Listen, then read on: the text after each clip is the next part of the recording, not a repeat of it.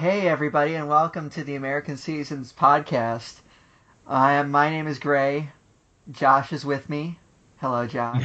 No, your name is Papke. My name is Papke. We are. I'm just gonna get this out of the way. I have some. Go for it. I have some feelings to work out with regards to the Everton game, so we will be doing that first. I'm gonna let me pull up this couch for you, Gray. Okay, I'm pulling up the metaphorical couch. Go ahead, have a seat, get comfortable, and tell me what ails you, sir. Before everyone turns this off when I offend them. I'm not going to get like. I'm not gonna swear. I'm not going to.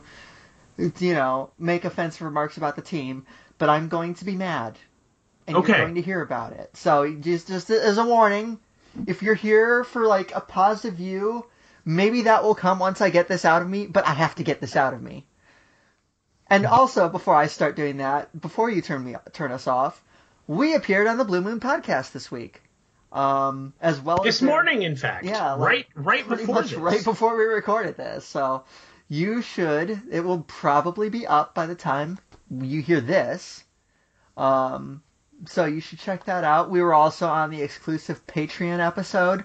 So if you are not a patron of the Blue Moon podcast, first of all, you should be because it's quality content. Second of all, you can hear a bonus us. For and I've never been a bonus before. Yeah. I enjoy being a bonus. Yeah, it's different, it's unique, it's very exciting. So...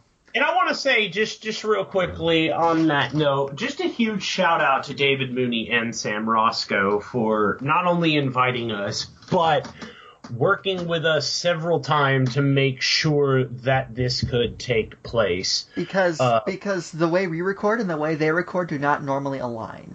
No. They are in an actual studio, and we are sitting in our bedrooms on Skype and doing with microphones. So it does not normally lead to... those things. Professionalism, as our good buddy Don pointed out. But no, Don, we're not picking on you at all, so please don't get upset. But that's the difference between the editing and sharpening that they get versus, the sort of rudimentary product that we have. We have improved greatly. Yeah. But we know that we are not ever going to be, say, a studio podcast, but that doesn't mean we won't stop trying to give you the best version of us. We are constantly trying to get better, is basically what we're doing. And buying new equipment, too. We are. We both have our own super microphones that are no longer bad, especially on my end. So, all that use said... Use your new microphone to rant, Gray. I need to hear what else. I've been waiting. We are on the Blue Moon podcast this week. You should check that out. You should check them out in general. They're good people. They do good stuff. So you should listen, even when we're not on. But if you haven't listened before, use the fact that we were on as a gateway drug. That's all. All right. So, this is... I feel like this has been building for a long time. Like, we've been getting to this point. After the Leicester game, I was like, well, that was terrible, but, onwards and upwards. I can't do that anymore because this performance offended me. And I'm just going to outright say it right now, get it right out in the open. This team is gutless. Completely gutless.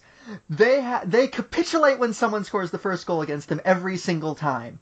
And even this game, they played decently in the first half. They were making chances. If they'd converted one of them, who knows how it goes. But they give up that first goal to Romelu Lukaku, and they just capitulate. And then you go in at halftime. You have the opportunity, and I'm sure that Guardiola tried to pick them up, get them right. They come out, and they do the same thing again.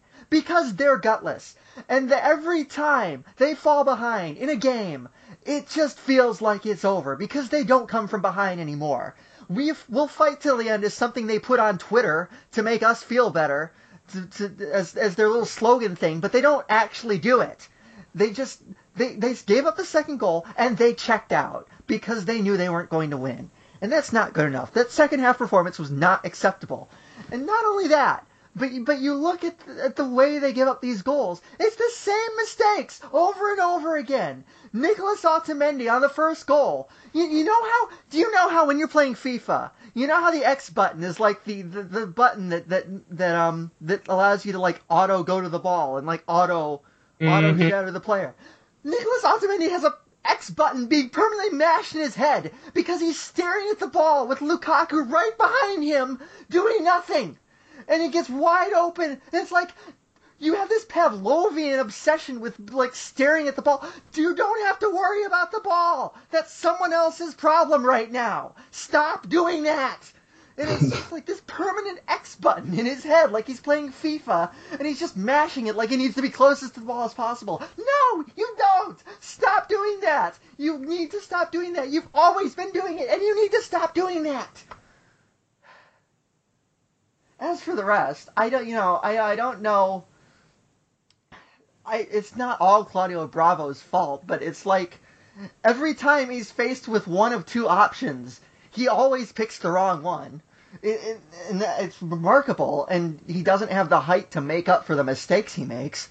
So, you look at, the one shot on target goal, 2-shot, 3-shot, 4-shot, goal, because the defense doesn't cover anybody, and, I like that. I just want to preface this by saying that I feel the same way about John Stones as I always have. He was a worthwhile investment, and he is going to be a good player, I think, but he still doesn't know what he's doing sometimes. Fourth goal, evidence of that, and it's just killing them sometimes. It's just, I don't know what else to say that hasn't been said. And you know what else really drove me nuts? Is that they put Zabaleta and Torre in the midfield, which is, I said on the other podcast, I think it can work if you're facing someone who sucks, or someone who's not very mobile, or someone who is not, doesn't really have the strength to, like, push you around. I think you can get away with that. You can't do it against Everton. You can't do it against good teams. And then, before this Everton game, I see all these stories about, well, yeah, maybe Yaya Toure is playing so well. Maybe we'll renew his contract. No! Why are you...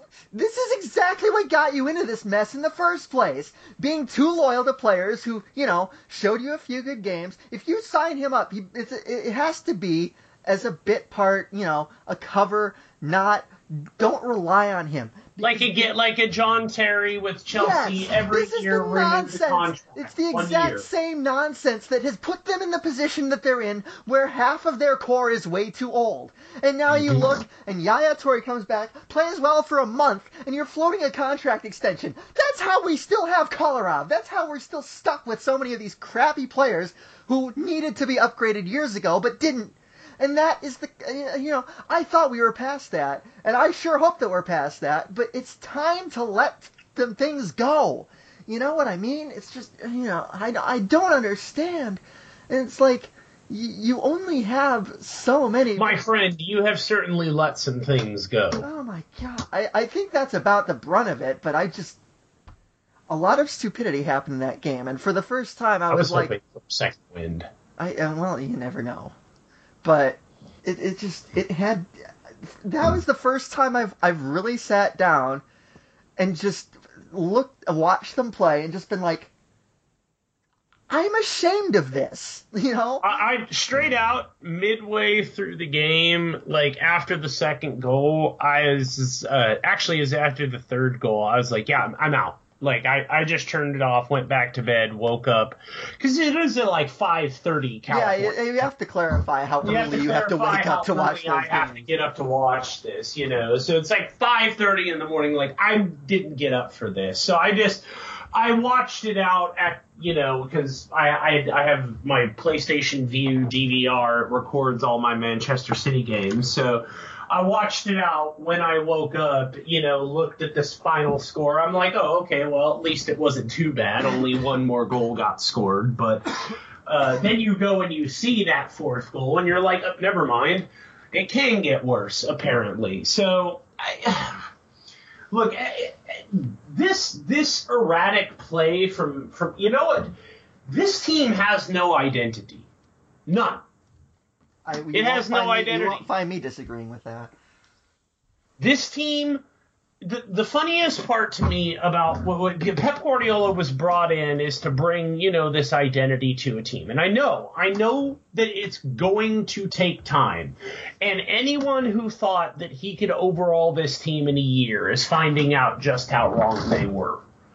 But you would like to think by the midway point of his first season that we would begin to see the shell of an identity. The only shell we've seen is that this team is going to be 4 at the back for the foreseeable future. That's all we know. We saw more of an identity at the beginning of the season when they were just getting used to him than we do now. Sure. When they were being forced to play his little way just because, you could tell that it was something they wouldn't normally do, but hey, it's Guardiola. Play it back, play it forward, play it back, play it forward, This team is sorely lacking an identity. That's correct. And I think that's part of the frustration that comes out of it, is because that was one of the things that we expected to come. I even for those who knew that he couldn't overhaul the team in 1 year, I think we expected to see at least an identity forming, even if it was an imperfect. I'm one of these people, and I can agree with you. Even if it was an imperfect, a clear work in progress that wasn't always getting results, we expected to see, some sort of something coalescing, I guess, is the way I would put it. And it feels like they've only gotten worse since the season started. Like I said, it's just like they've gone backwards. Yep. I don't have a lot else to say about the Everton game. I think that sums up my feelings on it pretty concisely. But it's just watching them play. It's not. I don't think it's what anyone expected, because they just look. And you see, for the first half I watched them and they weren't scoring, which obviously that's been a huge problem, is that they have failed to turn, when they've been on top, they've failed to turn into a goal. And that was happening in the first half.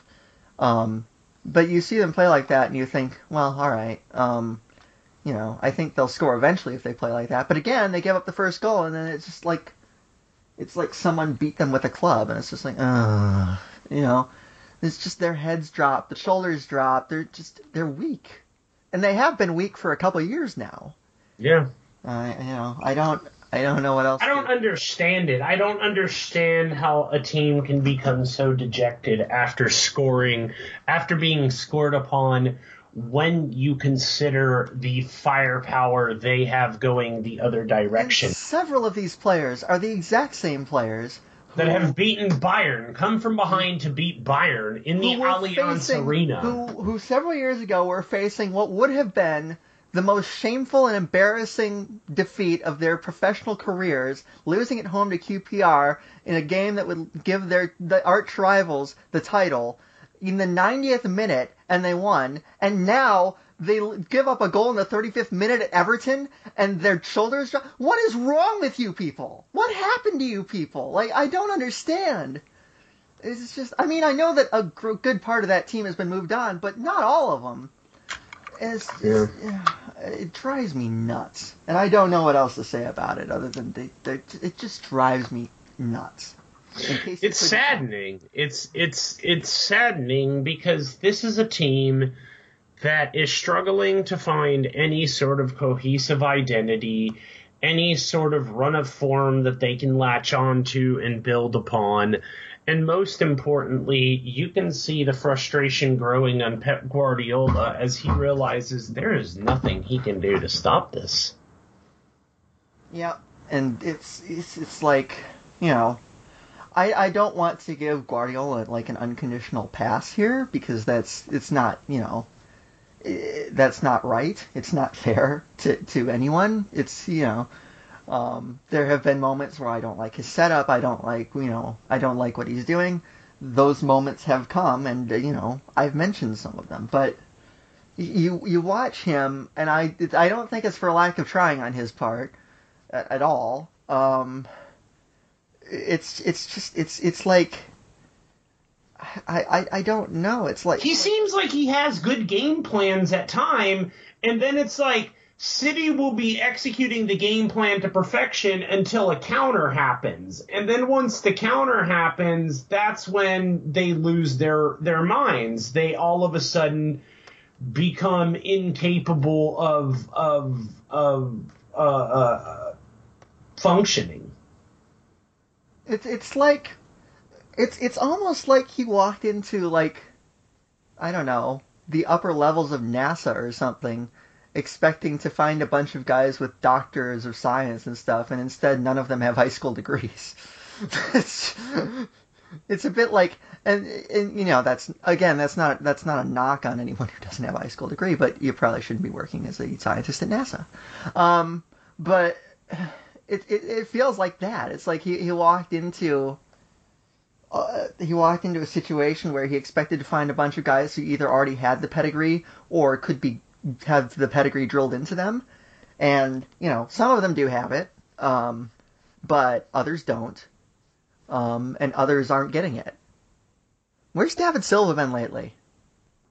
Oh, I thought I thought that was a rhetorical question. I mean, it kind of is a rhetorical question. Well, he's there. He's there, you know. He'll have those one or two good games where he's like, oh, there's David Silva, and then he'll have, you know. It's funny, as I'm staring at the Blue Moon podcast page, I'm looking at 823's episode and actually, excuse me, 824's episode, and it says, we appreciate David Silva's influence on matches, and it's like not even in the span of a week has he started to wane on his influences, and you will have him.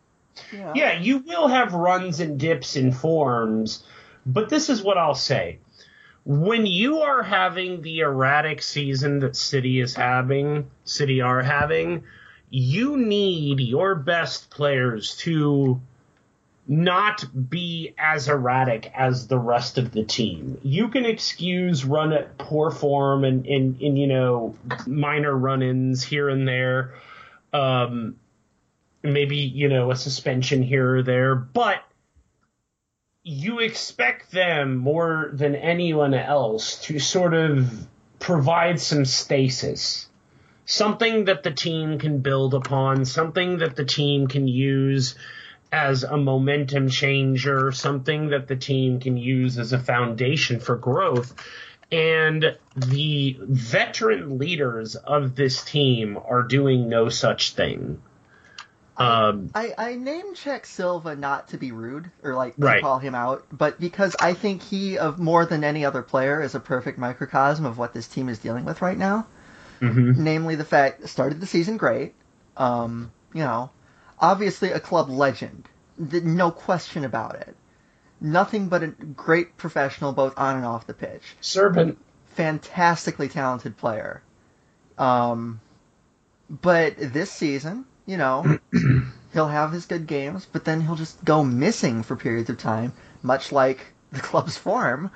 And it's frustrating. It's that inconsistency. And, you know, I'm not sitting here, I don't want it to be taken as just me sitting here bashing David Silva. I think he is still one of the most talented players at the club, and I think he deserves...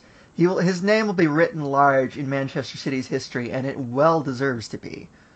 But this season, it's just kind of been on and off and here and there. And it's hard to... It's frustrating because of that inconsistency. So that's why I use David Silva, because I feel like if there's one player that represents the issues that Man City have faced this season, it's him. Yeah. I would say it's Bravo, but I've listened to... That's also fair. I'd listen to an argument for David Silva. The reason that I would argue Silva over Bravo is because this team did look good for periods of time. Okay, and Bravo has never looked good. That's fair. But you bringing this up allows us to go segue pretty nicely into the next thing I want to talk about, which is Claudio Bravo, and how City are going to proceed at the goalkeeper position. I would argue that he wasn't at fault for everything on Sunday, or whichever day it was. It was Saturday or Sunday. I still think he was at fault for Lukaku's goal. I realize. Well, I think he had some blame to share in there. And the only reason I say the point that I would make is I don't think it's all his fault. But when you're a goalkeeper who is facing shots and not stopping any of them, it's part. You can't be blameless in this. No, and more what I am saying is his fault is it's an uncontrollable aspect. It's sort of an ascribed characteristic in that he does not have the requisite height to stop shots. And as I said on the Blue Moon podcast, I think the word is out on how to score on Bravo, and you're starting to see teams put balls to the far left, far right, top corner. You can score on him easily because he can't reach those. Those were the saves that Joe Hart was making. Those are the saves that even Willie Caballero was making. Claudio Bravo may be a fantastic goalie, but right now, I feel like his legacy is being diminished by keeping him in there, subjecting him to further and further punishment when it's clearly not working. And I feel like it's detrimental to City's chances of improvement since there's nothing he's going to be able to do about growing the height to stop some of these shots. I agree completely. And you know what the Bravo situation has been making me think of? You know the old adage of if you have like an icon at a position or something like that, like an iconic manager or iconic someone, and that person leaves or retires, you don't want to be the person that follows them. You want to be the person that follows the person that follows them. I think that's kind of where City's goalkeeping situation is right now.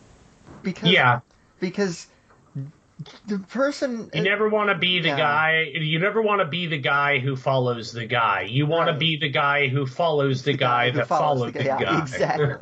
Exactly. Because then you're being compared to the other guy and not the iconic guy. And it's not fair, really, to compare. I mean, it's fair, but it's not fair to compare Bravo to Hart. It's fair on a goalkeeping level because that obviously matters, and one was moved out for the other. But, it's not fair to expect Bravo to ever mean as much to the fans or have the same connection to the fans as Joe Hart did. That said, you can compare them on a goalkeeping level, and as strictly as a shot stopper, Claudio Bravo is not as good as Joe Hart. And that has made itself apparent on too many occasions. But yeah, I think that I agree that keeping him in there is bad for both Bravo and the team. And they should throw Caballero in there for the foreseeable future. Much like Pellegrini did with Joe Hart back in the 13-14 season. Just give him a little break. Get him out of the firing line. Let him breathe. See how Caballero plays. See how much of it actually is the goalkeeper's problem and how much of it is the defense's problem. But, it's just, I don't really know the way forward here because, he either has to get better or you have to find someone else because this is not a sustainable situation. No. And there's always the convoluted option of next year, and we've talked about this. How is Rulli doing? Let's do a checkup on Geronimo Rulli.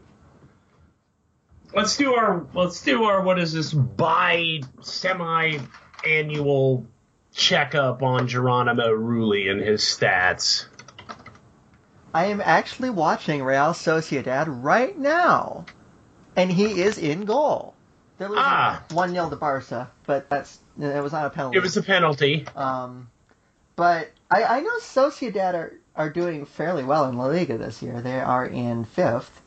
They have given up 25 goals in 18 games. It's really Geronimo Rulli has only... Alrighty, Sociedad. He has had 76 appearances for them.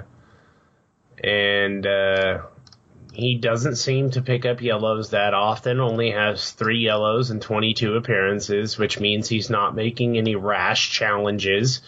I'm struggling to find out how many goals been scored upon him because soccer sites do not believe in keeping those types of stats in a place where I can find them reasonably. Okay, so in 18 games, he has had 52 saves, 7 clean sheets.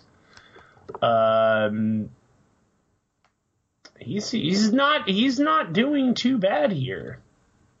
And there has been a litany of keepers that has been linked one way or another to City. And I couldn't even start on a list because I can't keep track of them all. But it's clear that they're not happy with Bravo, nor should they be, because they're still getting linked to keeper after keeper.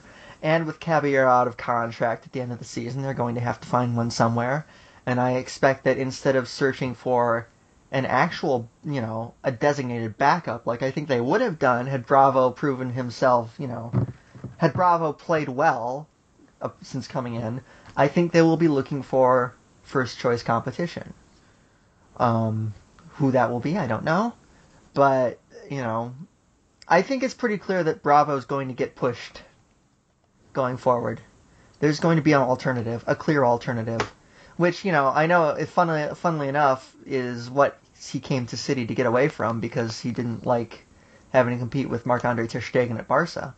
But, he can have no complaints, given how he's played, so... No, he really can. I mean, when your job is to stop shots and you're letting them in spades, then you come to a point where, as a professional, you need to recognize that your position may be... it's funny because I almost wanted to mention on the other podcast, I didn't want to interrupt because they, run a different format than we do. We're sort of more free-flowing, interrupt, don't give a crap. But I was talking about some of these youngsters to be brought through, and you kind of figured that what we would see out of some of these youngsters and some of these players is iron sharpening iron. And it's not happening.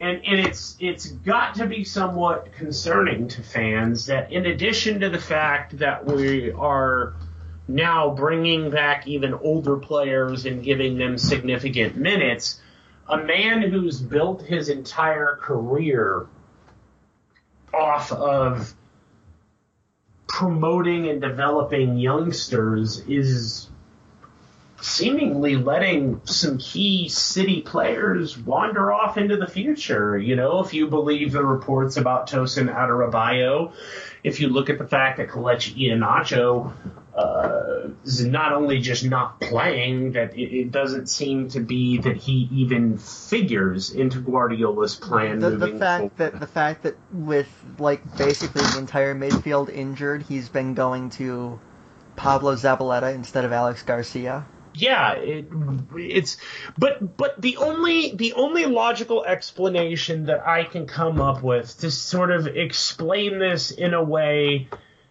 that may benefit Guardiola, or at least would logically maybe explain why this isn't happening, is that Guardiola realizes that this season, if he paired some of those youngsters with their current battery mates, it would go so poorly for them that it could... Guardiola's got to recognize this team. He's protecting their confidence?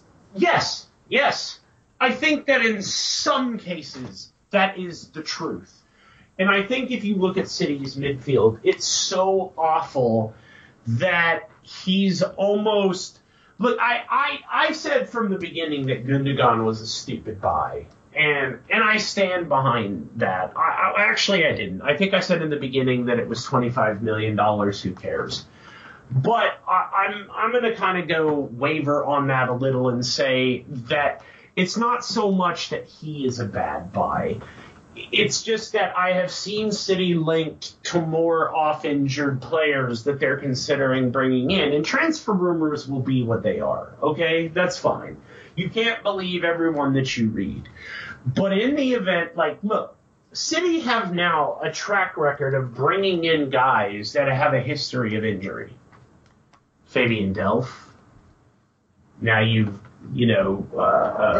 Delph have a history of injury when he was at Villa? Yeah. I don't ever remember him being injured this much, I guess. No.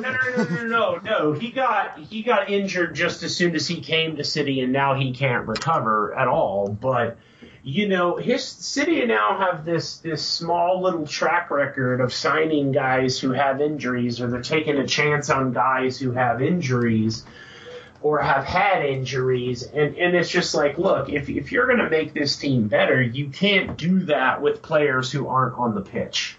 I don't think Gundogan was a bad buy. I think the problem with Gundogan is that he was the only buy.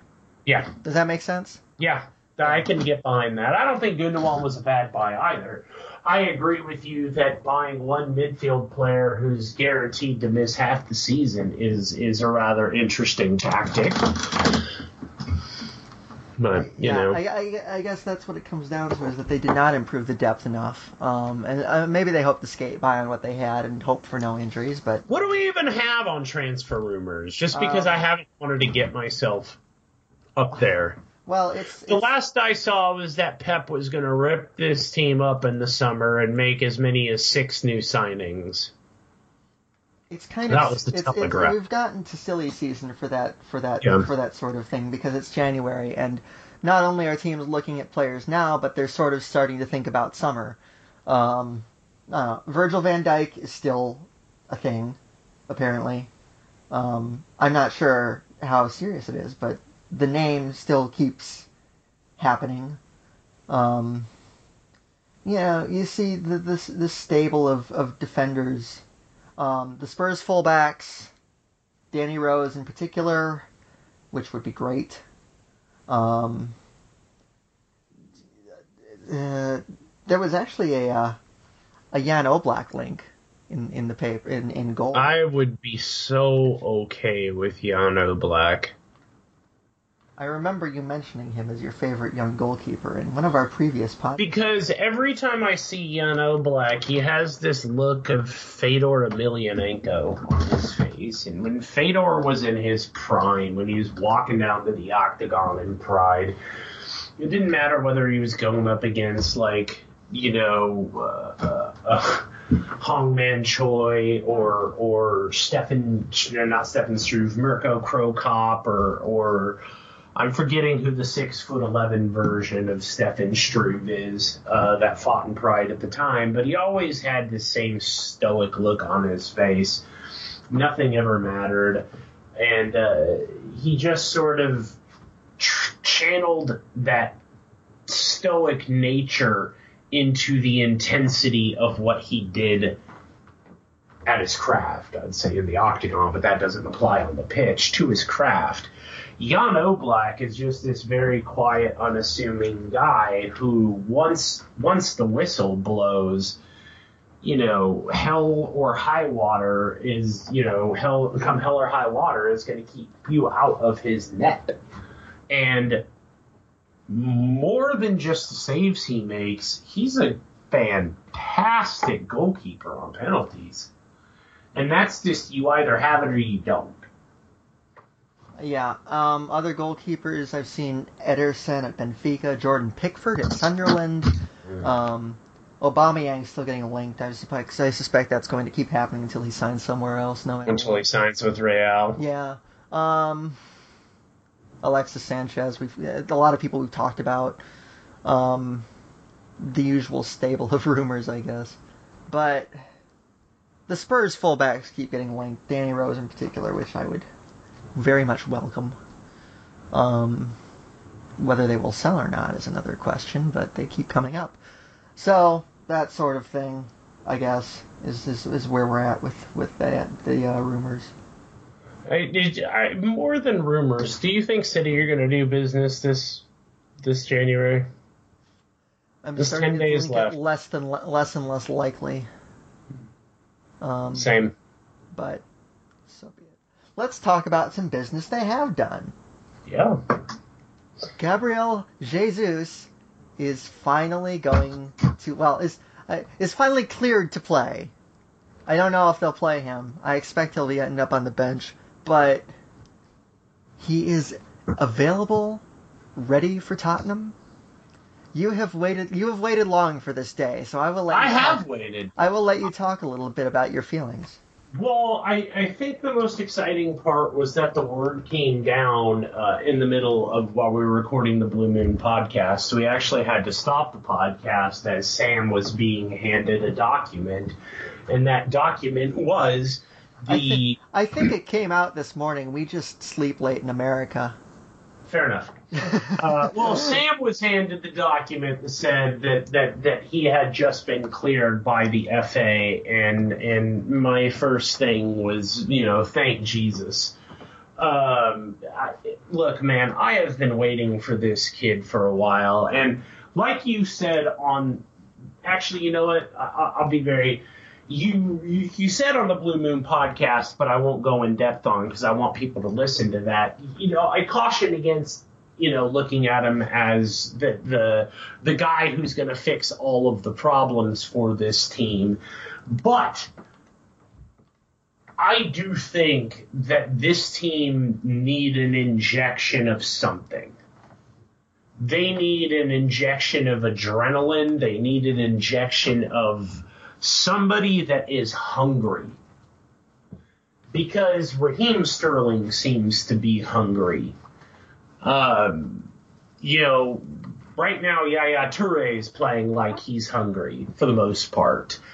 But outside of Raheem Sterling and maybe one or two other guys when they're out there, there is absolutely no hunger, no moxie, no nothing from these guys.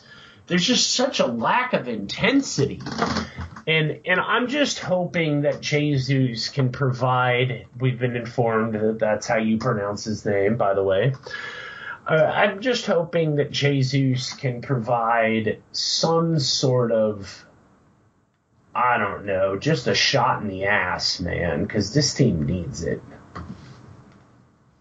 I was going to bring this up the last time we on our last topic of when we were talking about Bravo, the fact that you talked very briefly about how the expectation, iron sharpening iron were the words you used, and I know I've talked on previous podcasts about the fact that some of these players maybe have gotten a bit too comfortable and have not really been challenged. And the two players you named, Raheem Sterling, has seen people calling for his place in the team and has seen, has actually had to play for it. Yaya Toure lost his place in the team and had to get it back. Coincidence? I think not. So I think the hope is, that a player like Jesus is going to push some of these players to try to hold on to their spots. I think competition, not just the goalkeeper position, not at any position, I think competition is healthy. I think it keeps players sharp. I think it keeps them focused. I think it keeps them playing hard because they want to play. The guys who are not playing want to play, so they will work hard to get back in the team if they have the right mentality. If they don't, then, there's not a lot you can do about that except, that's not the mentality you're looking for. But if they have the right mentality, they're going to work hard to get themselves in the team and earn a spot.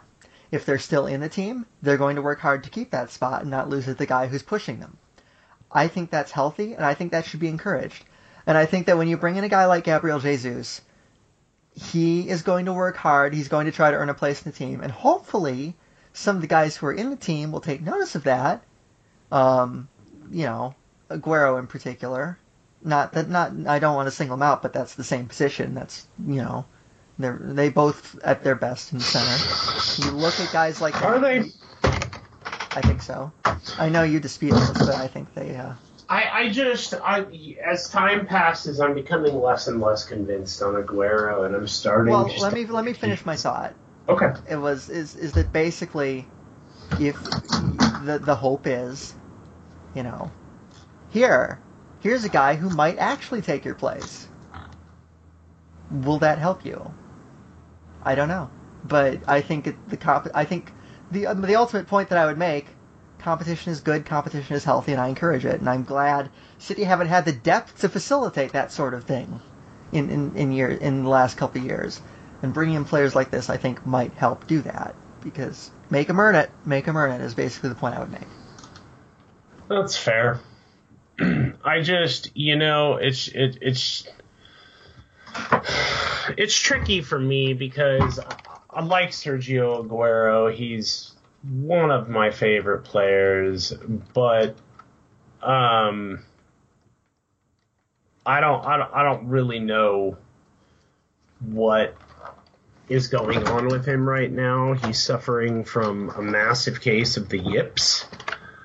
I think even he would admit that things aren't going well for him at the moment.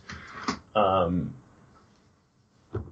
the problem is that right now he's become a flat track bully. And I've compared him a little bit to Kaká in that maybe his flame has burned as bright as it possibly can, because I'm legit starting to wonder if Pep Guardiola doesn't see him as expendable. Rumor has it, and this is rumor, and I want to make that clear because I'm not really fond of citing poorly sourced material, but it's been floating around that there is some tension between player and manager, which does not surprise me at all, given how, given the things that have happened this season. And as for why that might be the reason that new contract that he signed all those months ago has never actually been publicly announced. But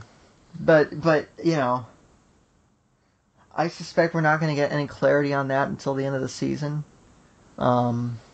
If we start hearing more rumors about Aguero leaving the club, then I think that you might have your answer. Because, I am certain there's a lot going on behind closed doors that we don't know about, and I don't want to know about. But it would not surprise me in the slightest to learn that those two have not clicked.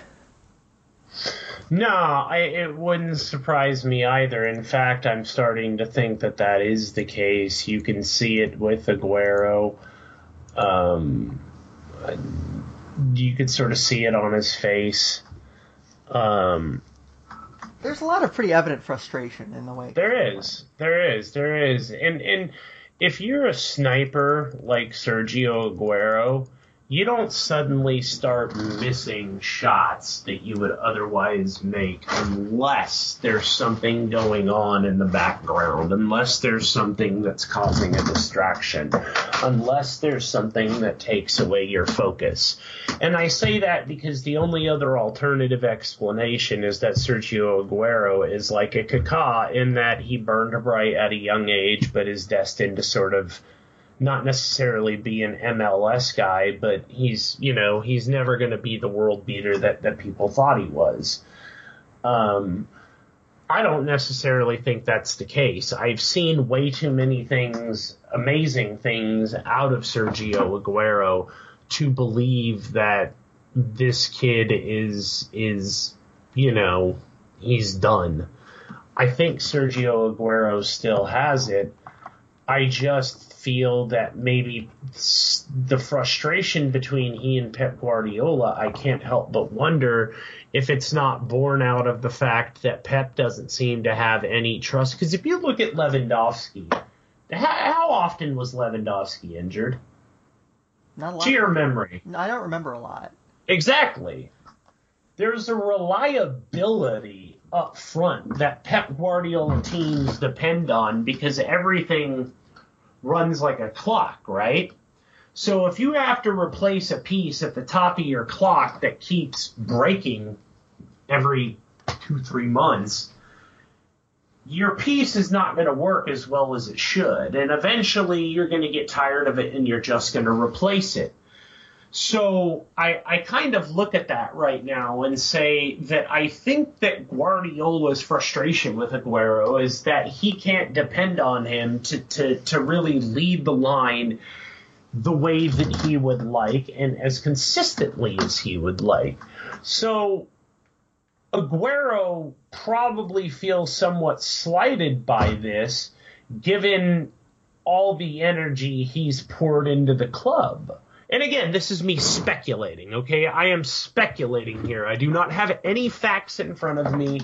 I am just playing out the scenario in my head because I'm trying to rationalize and make sense of what's going on. It would feel like that would be enough to cause a distraction for Sergio Aguero and would explain a rift between he and Pep. If Pep felt like, okay, I want to trust you, but I can't. And Aguero's sitting here saying, dude, look at everything I've done for the club. What the do you mean you can't trust me? You know? Yeah. Yeah, I understand that. I forgot to mention that random weird spate of Rakitic rumors that happened for a week. I would love that, but I don't think it's going to happen. Right now, Julian Weigl and Moise Kean are the top two players, along with João Cancelo and possibly Jan Oblak. But Football Whispers has Moise Kean and Julian Weigl are the two highest rated rumors out of 5 at 2.1 and for Weigl and 2.3 for Kean. So both of them are sitting at about 50%. But the alarming one is that I don't think it's any secret that Guardiola loves Weigl. He just re-upped though is the problem. Yeah, the alarming one is Tosin Adarabioyo leaving to Everton, sitting at about a 2. And then Leeds United are trying to grab Fabian Delph, which, boy, that would be a fall from grace. Boy, wouldn't it? Where do you see Gabriel Jesus' long-term future on the pitch here at Man City? I think that he's eventually going to take over for Sergio Aguero. Okay, just I agree. Plain and simple. Yeah, I agree. Yeah, I mean, like I said, I don't think he should be relied upon right now as this sort of messianic figure. I think that's unfair to him. But I think he can provide a shot in the arm, and that's desperately what this team needs right now. Especially some of these players need, like you said, and like I said on Blue Moon Podcast. So I expect he'll start on the bench, and I wouldn't be surprised to see him laid on. But, I think it would be too much to ask for him to do anything too ridiculous this early in his City career. But I'm really, really excited about it, and he seems genuinely excited to be here. Yeah, which is always. It's not to slate other people, but that's not always the case. Yeah, no, it's usually people are excited because they're getting a paycheck. In this case, this kid's excited, thrilled to play. You're excited to play. You're excited to play on a good team, or you're excited to play at this level, or anything. He seems genuinely excited about like every aspect of this, and it's great.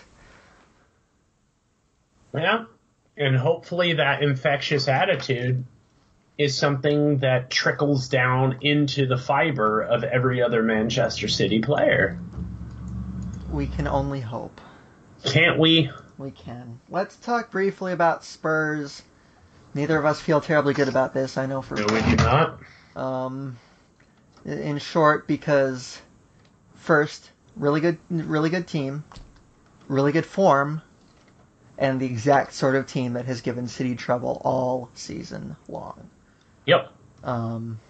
So, I don't have a lot to say about it. They're going to have to somehow stop the fullbacks and Christian Eriksen from being influential and cut out the service to Harry Kane, I think.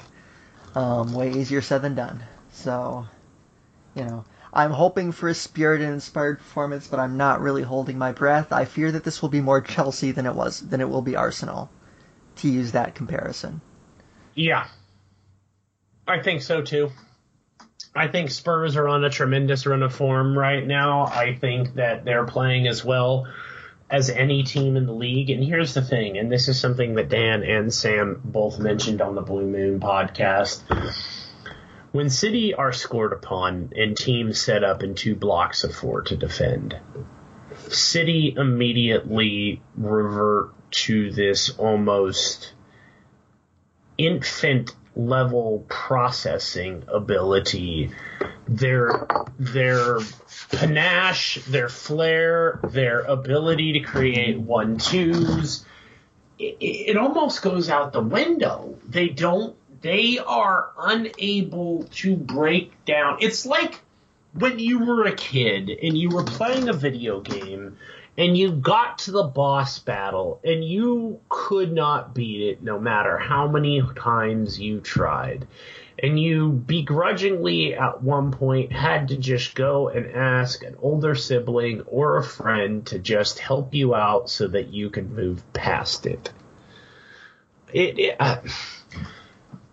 Manchester City right now are stuck in such a rut that it is hard for me to see how they suddenly figure out a way to break through, 2 blocks of 4 against a team that I believe is statistically, I think that's Chelsea, but not too far behind Chelsea in terms of one of the best defensive teams in the league. Just to clarify that, Tottenham actually are better than Chelsea defense. Okay, I thought they were, and that's why I said it. 14 goals against in 21, Chelsea are 15. See, I thought that Tottenham were better, but I wasn't sure. So I went against my gut, which was originally Tottenham. Chelsea are actually really similar in terms of profiles. Chelsea have 2 more goals. Tottenham have conceded 1 fewer.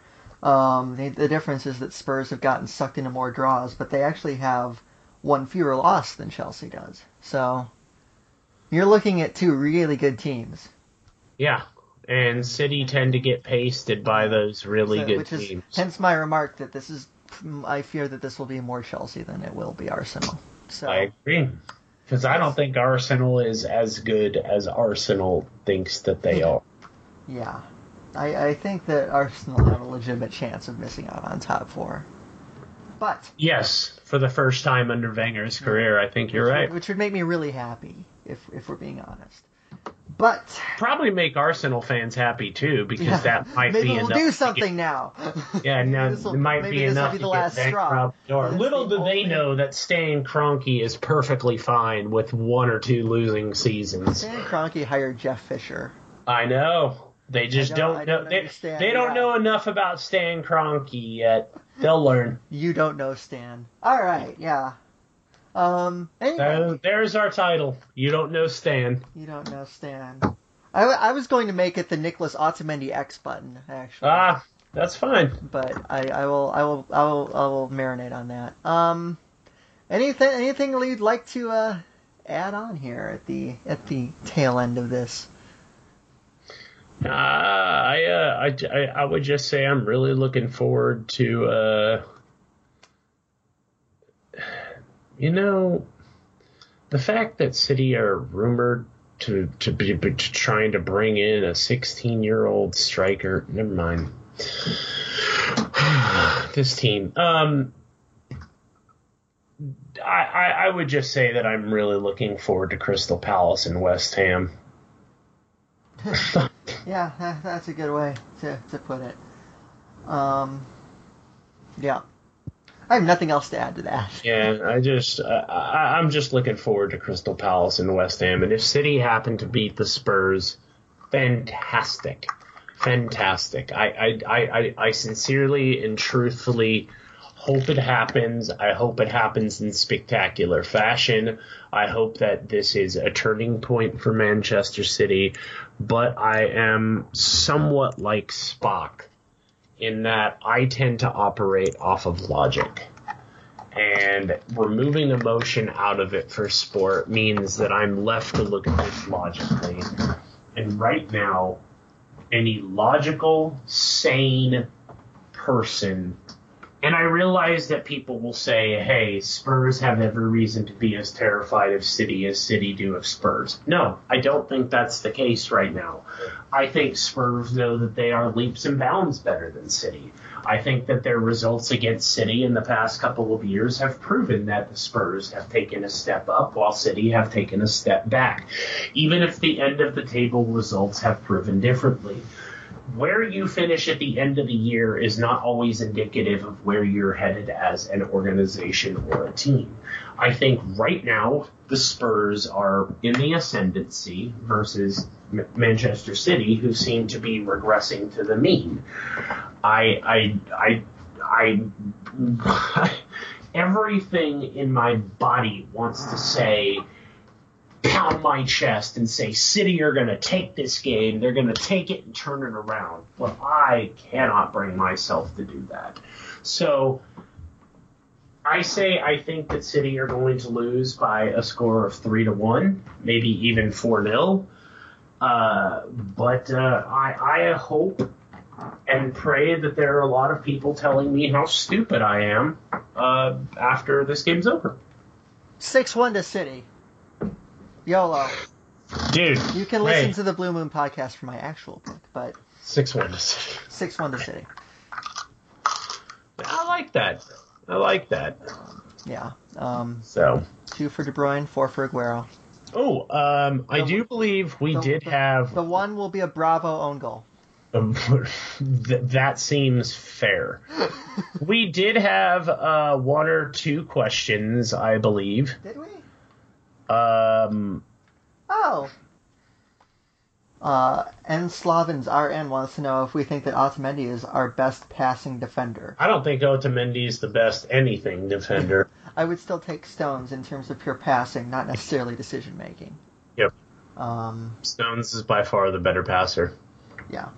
Wade Herman wants to know a couple questions. Why are we being so short-termist with our expectations of this season, demanding we win the title in Season 1, especially because Pep's system is hard to learn, and with our old squad, one-to-window was never going to be enough. Surely it's okay to not win this year in order to have a proper Pep team next year and beyond. I'm really glad he asked this one. See, I've always felt that way, so I'll let you go with this. Yeah, okay. Listen, I'm glad that Wade asked this, okay? Because you see and read a lot of this crap in papers when they say if City don't finish top 4, they're going to have a really hard time in the transfer window. Okay, first off, that's bullshit. Manchester United, did not finish in the top 4. They're in Europa League, okay? And they got Paul Pogba, Zlatan Ibrahimovic, and Henrik Mkhitaryan, okay? They also signed Angel Di Maria the year that they won the Champions League. Yep. So this stupid idea that you can't get anybody if you're not in the Champions League should be tossed out the window. City fans shouldn't worry about that. Now, if you're not worrying about that, this is where we come to the heart of Wade's point. Wade is absolutely correct. This was never going to take one window. Any sane, logical person should have seen that. I think people thought that this team would have an identity by now, and that's fair. But this team was never going to be a world beater in year 1. It is perfectly reasonable that this team should take a couple years to learn. That's why Pep's even said maybe longer than 3 years, because I think he realized what type of project he has. It absolutely is okay to not win this year, and I will even go as far as to say that if City don't finish in the top 4, I actually think that could end up being a blessing in disguise. Simply because the teams that have not finished in the top 4 the year prior, look at Chelsea, don't have to play Champions League this year because they bottomed out last year, and look how well they're doing. And it didn't hurt them in the transfer window either. They did worse than Manchester United, and it didn't hurt them in the transfer window. It didn't hurt them getting the coach that they wanted. So I think that Pep's got a plan. it is a plan that is going to take time, and it is absolutely okay if you are one of those people who looks at fans who want it all right now and says, I think you guys are getting a bit ahead of yourselves here. I absolutely do feel like that's fine to say to somebody, because this team was never going to be what some thought it was as soon as they thought it would be. Yeah. I obviously don't want to miss the Champions League, but your point, and I know I don't want to miss it either. You don't either. I was going to put that out there. I know that you don't actually think that would be the optimal outcome, but yeah, that has helped teams in the past, and it would be making the best of a bad situation, but it might actually help them. Yeah, I think that it would be perfectly fine. I don't really expect to win anything this year at this point. Yeah, actually, Pep Guardiola could end up winning. You know, they're still in. It would be nice if they got a bunch of easy draws in the FA Cup and just rode their way to that. That would be great. But I'm not sitting here. Are they still in the Capital One Cup? No, they got knocked out by United. Out. Yeah. Who knocked them out of that? That was United. Yep, that's right. I forgot about that. A long time ago, it seems like now. It was Marcus Rashford, I believe. It seems like a long time ago now, doesn't it? Yep, I forgot about that. Anyway. Last question. I know you answered this. Christo Hatting wants to know, Green Bay or Atlanta versus the Steelers in the Super Bowl? I'll let you answer first. First of all, the Patriots are going to beat Pittsburgh. Sorry to say. Second of all, as much as I hate to say this, Green Bay. Yeah. Green Bay. Look, I don't trust the Falcons in big games. I don't trust Matt Ryan in anything that is big game. Unfortunately, I trust Aaron Rodgers because he's an Aaron Rodgers. I hate the Packers. I hate the Packers so much. Aaron Rodgers is the best quarterback currently playing in the NFL, not named Tom Brady. And I know that there are some who believe he is better than Tom Brady, but Aaron Rodgers. I thought you were going to go there for a second. Aaron Rodgers has 1 ring. Tom the God has 4 and possibly working on a 5th and has been to 6 Super Bowls. So talk to me when you get there, Aaron. But I also agree. I think that New England is going to beat the Steelers. New England has a rushing attack that is just ridiculous. Yeah, anytime you have Tom Brady. Look, Ben Roethlisberger is a tremendous quarterback, but the game will be at New England, and I think that tends to benefit the Patriots in the way that they're playing this year. This isn't your same Steelers team. I think that the Patriots will be able to find a way to exploit them on defense, and ultimately, you and I both circle around on the Falcons for the exact same reason. Matt Ryan has never shown an ability to win in a big game. Yep. So, but if Matt Ryan suddenly decides to show that ability, then the Falcons could run the Packers out of the building. Oh, they could. They surprised me against Seattle. I thought that would be a closer game, but I didn't. I think Seattle's nearing the end of their. Don't tell Pete. I've seen this. Never admit it. I've seen this before with Pete though at USC, and I think that he's probably about ready to move on from Seattle because he knows. Interesting. A bit of a hand egg American football tidbit for our American listeners. On that note, Josh, thank you. Thank you very much. Ever. Hopefully, I will not have to rant again, and it will just be a rather pedestrian, or a win, or just a rather pedestrian loss next week when we come back to talk about the Spurs game. Thanks for listening. If you do not follow us on Twitter, you can at American Cityzens. And if you do not subscribe to us on iTunes, you can by going to iTunes and subscribing to us. Till next time, my name is Gray. For Josh, thanks for listening. Have a great weekend, everybody. Enjoy the game.